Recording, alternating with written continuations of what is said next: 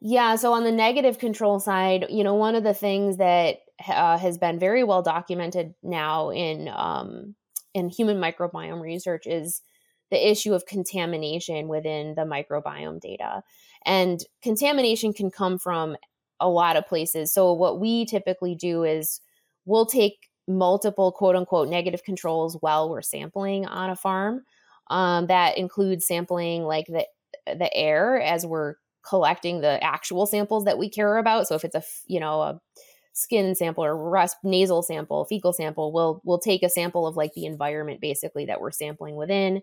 We'll take negative sampling blanks that just stay in their package when we're on the farm and we take them back. We take negative samples while we're in the lab. We do everything in the hood.